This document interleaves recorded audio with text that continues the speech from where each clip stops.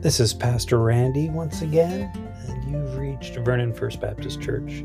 This week in our Seeking Justice Together summer series, we end our series with a look at the persistent widow.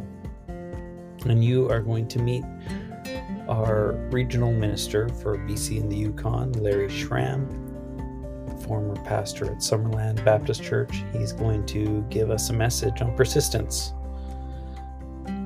And you will hear our friend Sharon Robinson reading the scripture from her patio at the start, as we had Ken and Sharon on video for the sermon, as we want to include people from wherever they are, even if they're not being at church, they are engaged in church, definitely. So join in.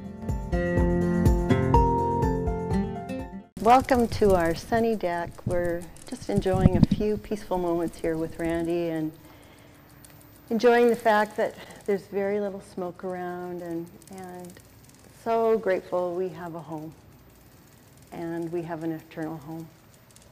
Please join me as I read this passage from Luke 18, 1-8. Then Jesus told his disciples a parable to show them that they should always pray and not give up.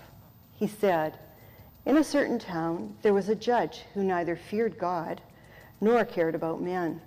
And there was a widow in that town who kept coming to him with the plea, 'Grant me justice against my adversary.' For some time he refused, but finally he said to himself, 'Even though I don't fear God or care about men, yet because this widow keeps bothering me, I will see that she gets justice so that she won't eventually wear me out with all her complaining.' And the Lord said, 'Listen to what the unjust judge says. And will not God bring about justice for his chosen ones who cry out to him day and night? Will he keep putting them off? I tell you, he will see that they get justice, and quickly. However, when the Son of Man comes, will he find faith on the earth?'" The word of the Lord. Thanks be to God. Bye now. Larry, please come and give us the word of the Lord. It's a joy to be with you this morning here in the building, as well as online with those who are watching now or who will watch later. Before we jump into the sermon itself, I just want to pause and recognize two symbols you have at the front of your church here and commend you for it and draw your attention to them and remind you about them. The first is the cross that is sitting right here, and again is central right up there if your arthritis in your neck allows you to tilt your head that far. I'm starting to get arthritis now, and so if I sit too close, it's painful. But you see the cross there, and we also recognize the reality of the Christ candle that Hannah lit earlier. And these symbols are deliberate, they're intentional. They remind us of something absolutely crucial we can never forget. It's all about Jesus. Theologians use the phrase Christocentric, which means that we're a Christ-centered people. But what that plays out in your life and in mine, our lives are all about Jesus. Can you say that with me? It's all about Jesus. Can you say it with me like you really believe it? It's all about Jesus. It really is.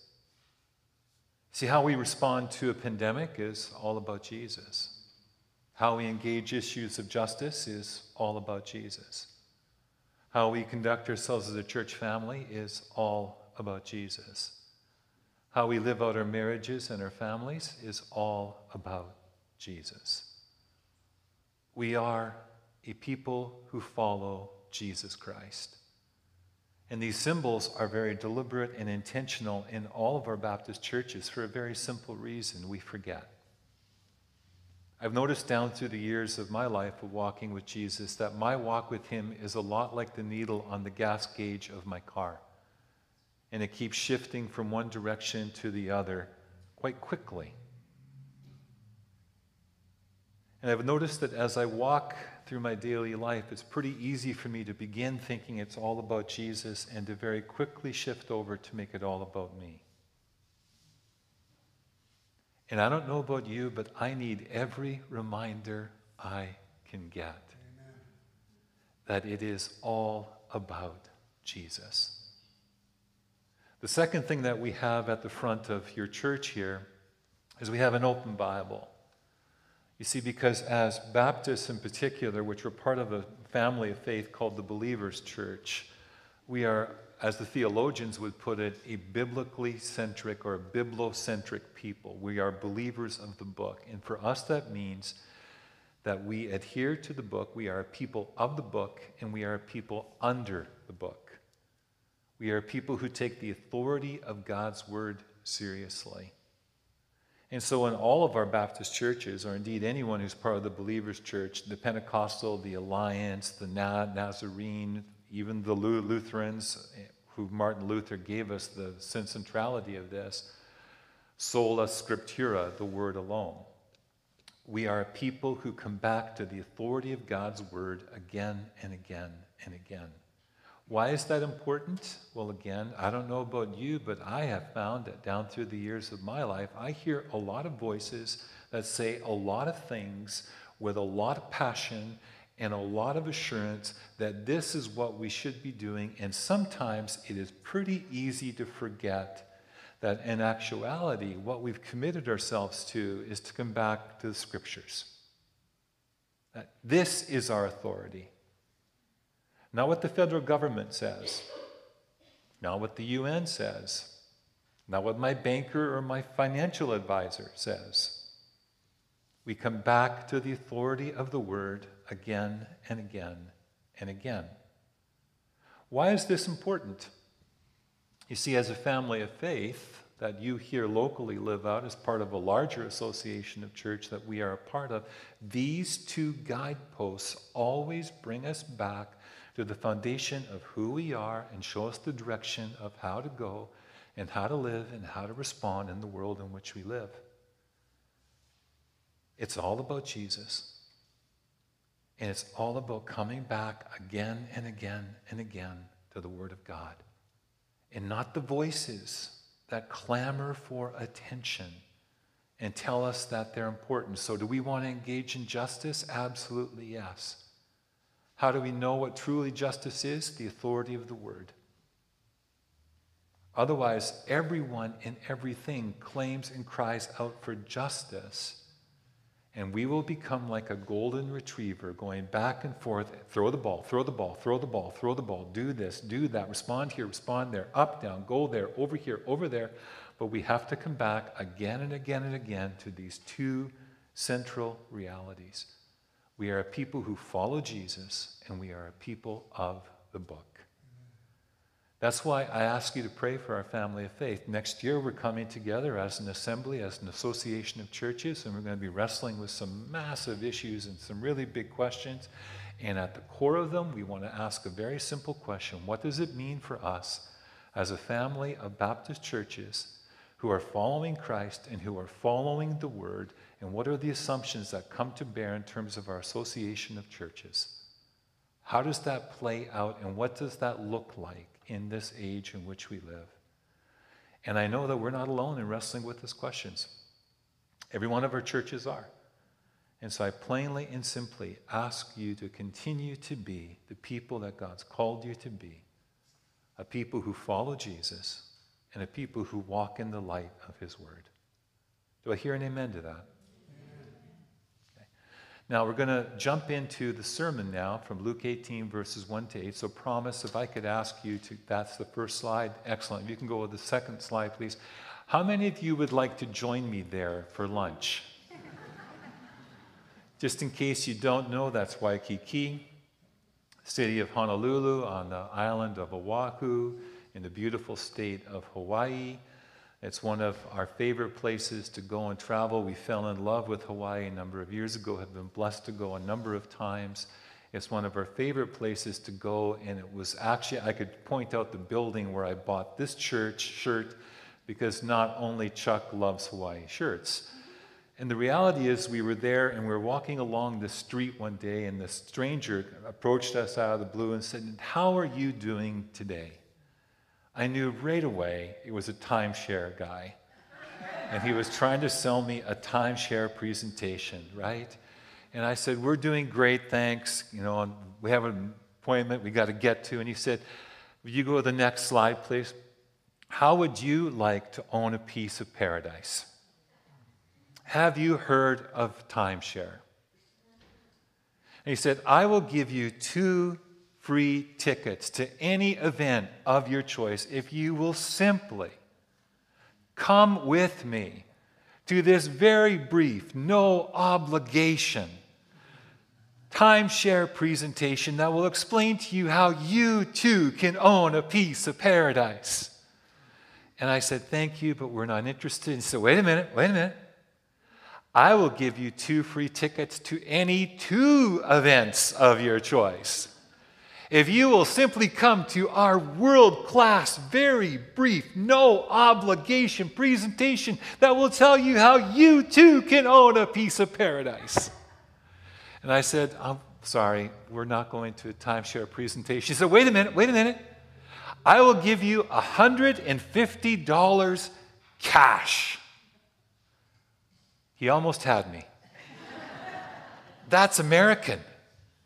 At the time, it was like $235 Canadian.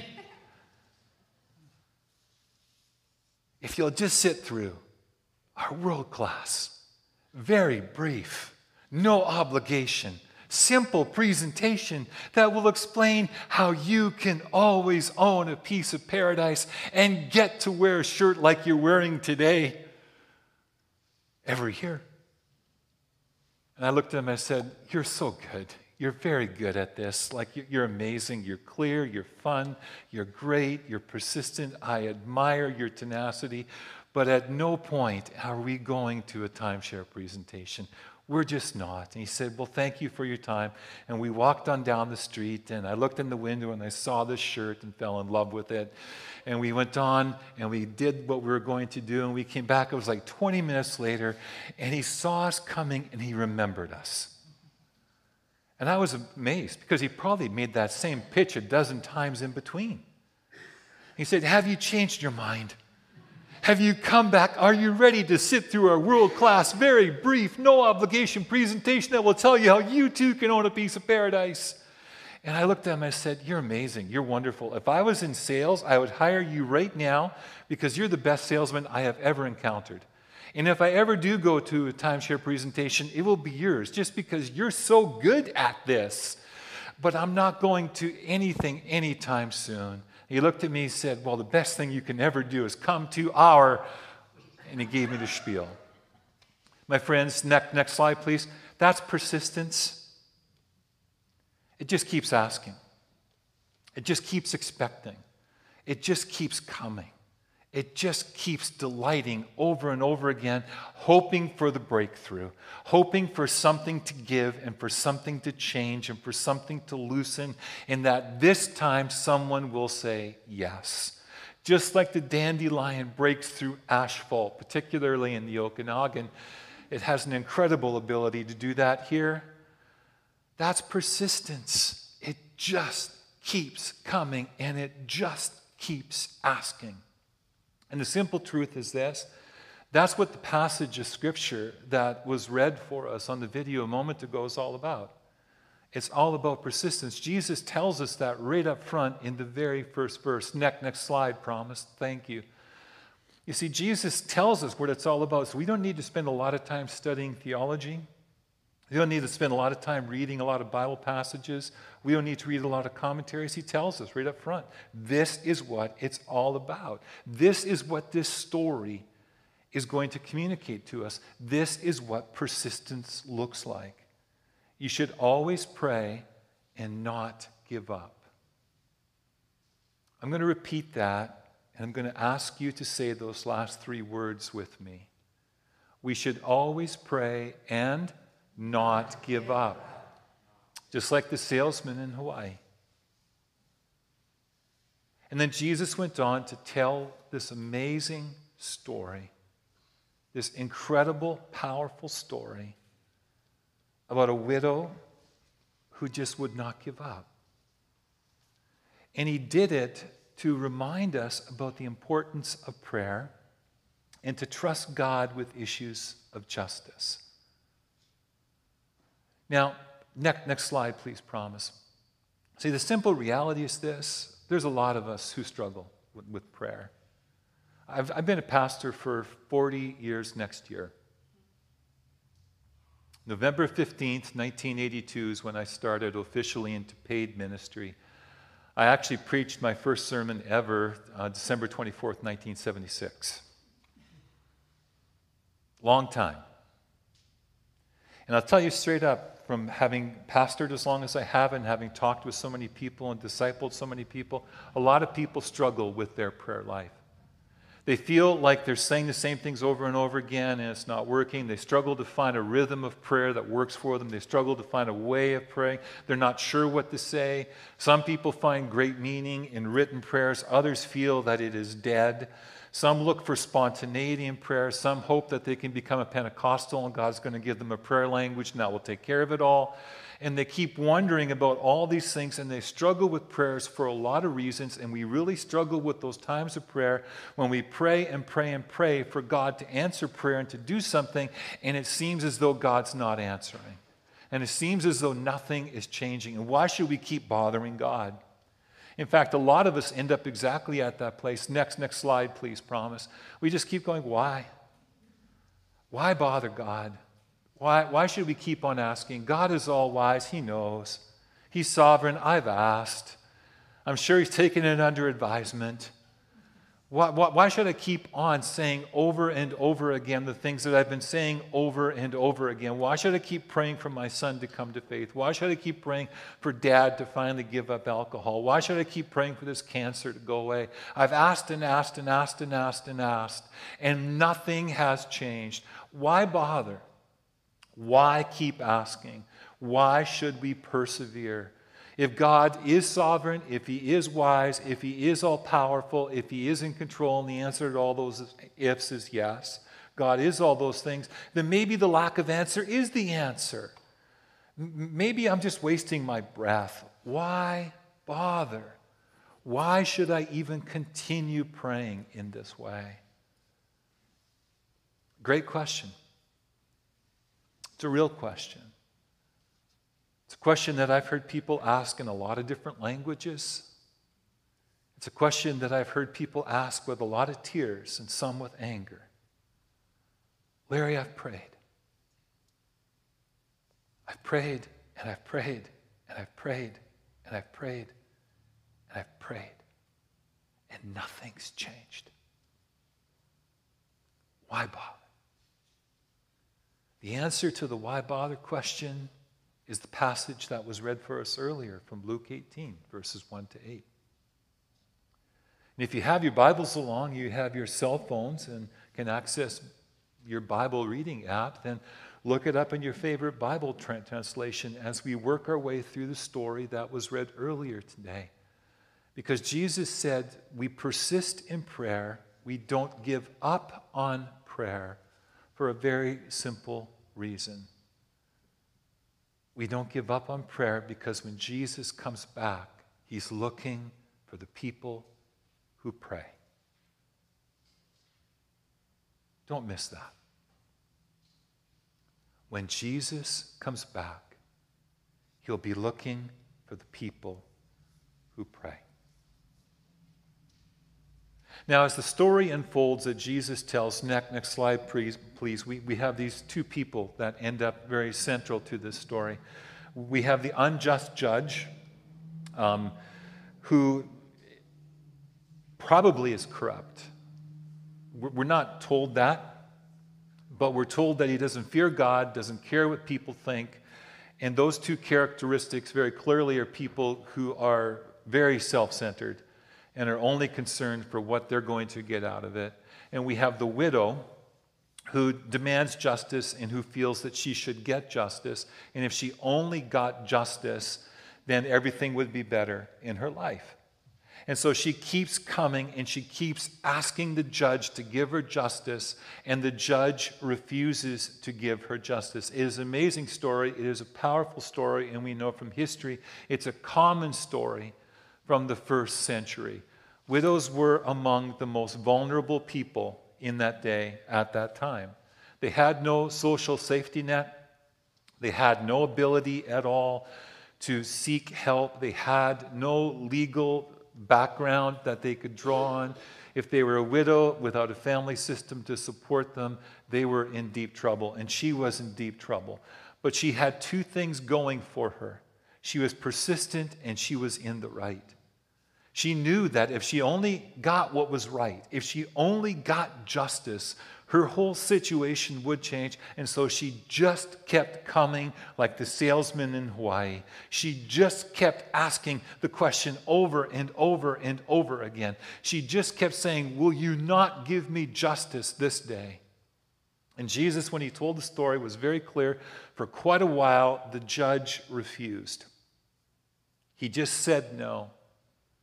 But the judge then changed his mind for one very simple reason. Her persistence wore him down. Next slide, please, promise. The reality of this is that the judge just going, "I am tired of this woman coming. I am tired of her every day asking me the same question. I am tired of her just coming back over and over and over again, asking me the same question, never ending, never changing. I am worn out by this." And it's a very unique Greek phrase that gets put there that different Bible translations translate different ways, but most of them end up saying this: "She's just wearing me down." Some of them actually get a little bold with it and say, "She's just beating me down.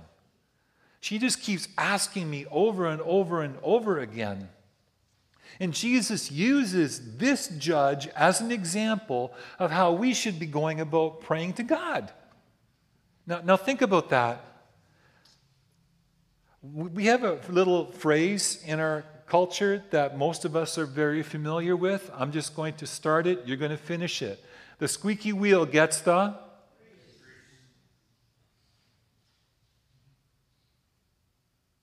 If you complain enough, you get what you want. We learned this really early in our lives as kids. I'll complain to mom, and then I'll go and complain to dad without telling that I've already complained to mom, and dad will say yes. Or I'll complain to dad, and then I'll go and complain to mom without letting mom know I've already said this to dad, and mom will then say, "Go ask your dad." If she's wise. If dad's wise, what did your mother say? See, the reality is we learn this early. We go throughout life, and there are some people who turn this into an entire way of living. They go through life complaining about everything. They get something they don't like at Canadian Tire, they complain. They gather together for coffee after church, and we had that guest preacher from the CBW, whatever. He was terrible. Why did Randy invite him in? Oh, there he is. Hi, good to meet you. We do this all the time. We complain. And we learn very quickly that by complaining, we get something. Is that what Jesus is telling us we should do with our prayer life? That we should just keep complaining to God? We just should keep nagging God? No. In verse 7 is a little phrase that creates this incredible point of contrast where Jesus says, as the NIV translates it, "and will not God." Or the New Living says, "do not forget God." What he's doing is he's creating this point of contrast between the unjust judge and our loving Heavenly Father. Because the unjust judge was selfish. He didn't care about God or about people. It was all about him. But our Heavenly Father is loving. The unjust judge was clearly unjust. He didn't care about justice. Our Heavenly Father is the epitome of justice as the Bible portrays him. This earthly judge was corrupt. Our Heavenly Father is holy, the polar opposite of corrupt. And Jesus made the point very clearly that if a corrupt, earthly, unjust judge can be forced to do the right thing, then we can trust that our Heavenly Father, who is holy and just and loving and good, will always do the right thing. That's the point that Jesus is making in the story. But our struggle with that is not understanding the differences. Our struggle with the story, I think, is understanding the similarity. You see, they both can put off justice. And that's the struggle for a lot of us. We totally get and understand why an unjust judge can put off justice. Well, they're selfish, they're corrupt, they're evil, bribe them. That's what you get with an unjust, corrupt judge. But a loving, holy, just, righteous God? That just feels wrong. Why would you put off justice? And here's the thing. The Bible doesn't tell us. There's no answer in the book for why God sometimes puts off doing the just thing. All we know is that he does. And the point that Jesus is making in this story is that our faith and our persistence in our faith grow together and are linked. And as we keep coming back and trusting, as we keep coming back and asking, as we keep coming back and pleading, as we keep coming back and seeking, our faith gets stronger. Just like we have symbols that remind us that it's all about Jesus and all about the authority of the Word, there are times in our prayer life and there are times in our pursuit of justice where we plainly and simply have to come back to what Jesus said. We just keep asking. Because that's what Jesus is going to be looking for when he returns. Will he find this kind of faith on earth? Will he find faith among his people who believe that God is just and holy, and we keep asking? Will he find a faith in which his followers are willing to believe that God does answer prayer even when it seems like he doesn't? Will he find people who are earnestly praying and trusting when the answer seems to be, we have to wait and see? I'm going to close with this. When I was a child, I would often go to my mom and my dad and promise, you can just close it down now, thanks. I would often go to my mom and my dad and I would ask a really burning question, like, can we go for ice cream after supper? I mean, like, that was the most important question in the world because it was a hot summer's day and I wanted to go for ice cream after supper. And every single time, my mom and my dad would say the same thing, we'll wait and see. And I got a little bit older, and I would come and I'd ask the most burning question that I had that day. Can I have the car after school? My mom and my dad would always give me the same answer. We'll have to wait and... Were you ever parents? Or I would come to my mom and my dad a few years would go later, and I want to know, can I go to the party, it's happening at the park without any chaperones? My mom would look at me and she would say, you'll have to wait and...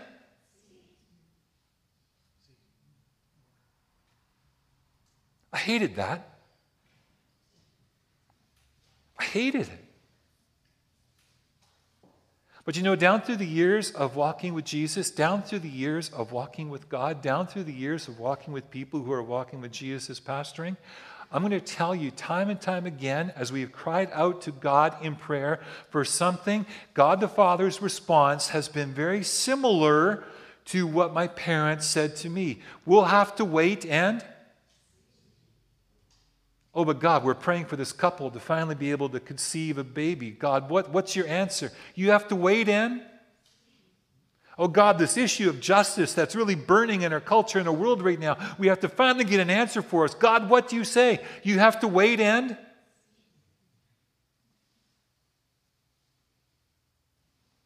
Feels hollow, doesn't it? Feels wrong, doesn't it?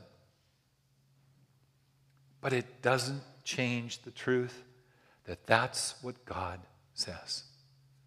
If you want your faith to grow, if you want to pursue justice, if you want to see the right things happen, then we have to accept the simple reality that what God says to us in response is we have to wait and see.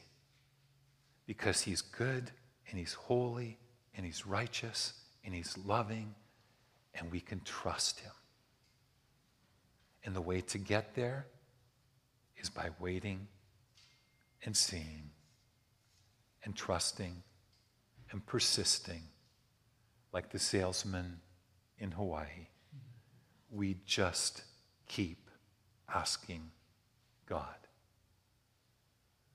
My friends, I urge you to keep doing that and to recognize again and again and again, it is all about Jesus and Him alone.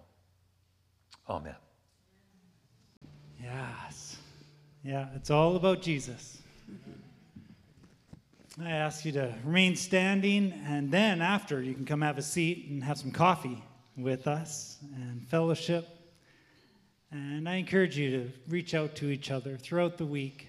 Connect in the ways you can so we can be a blessing to each other. But I invite you to open your hands to receive as a symbol of just receiving from God. God, what do you have for me from this service? What do you want to take? What do you want me to take from this service today? And it might be something from a song, from the sermon, from a prayer. I invite you just to be open to take and receive. And hear this closing blessing. As you go from this service, know that it is all about Jesus. And that whatever you're going through, you can continue to reach out, to persist, to reach out and see your faith in our Lord, the only true Savior. See that faith grow. That we can all learn to trust Him more. And may you do so in the name of our Father, and of the Son who loves you dearly, and of the Holy Spirit who empowers you. Amen. Amen. Go in peace.